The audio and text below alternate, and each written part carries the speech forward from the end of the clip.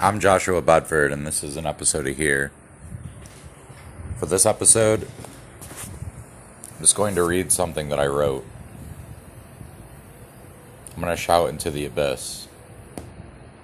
There's no comedy here. The indefatigable truth functions as a guillotine.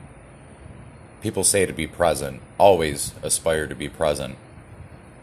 Every time I've managed to feel the moment for what it is, to live in the now, to touch the experience of energy waves around me.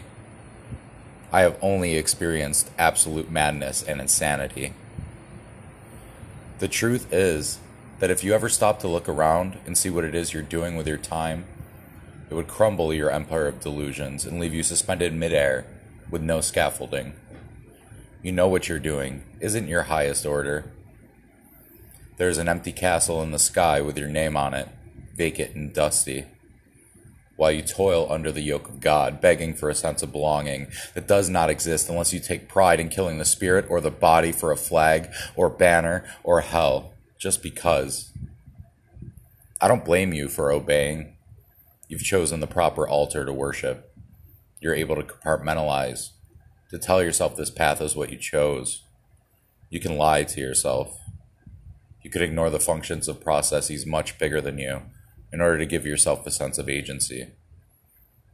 I am so jealous of you. I've never been able to lie to myself. The truth is very ugly. I am buried underneath an autistic obsession with it. Yet I know that all is subjective. I'm on fire. I cannot breathe. I am dying. All that exists is now.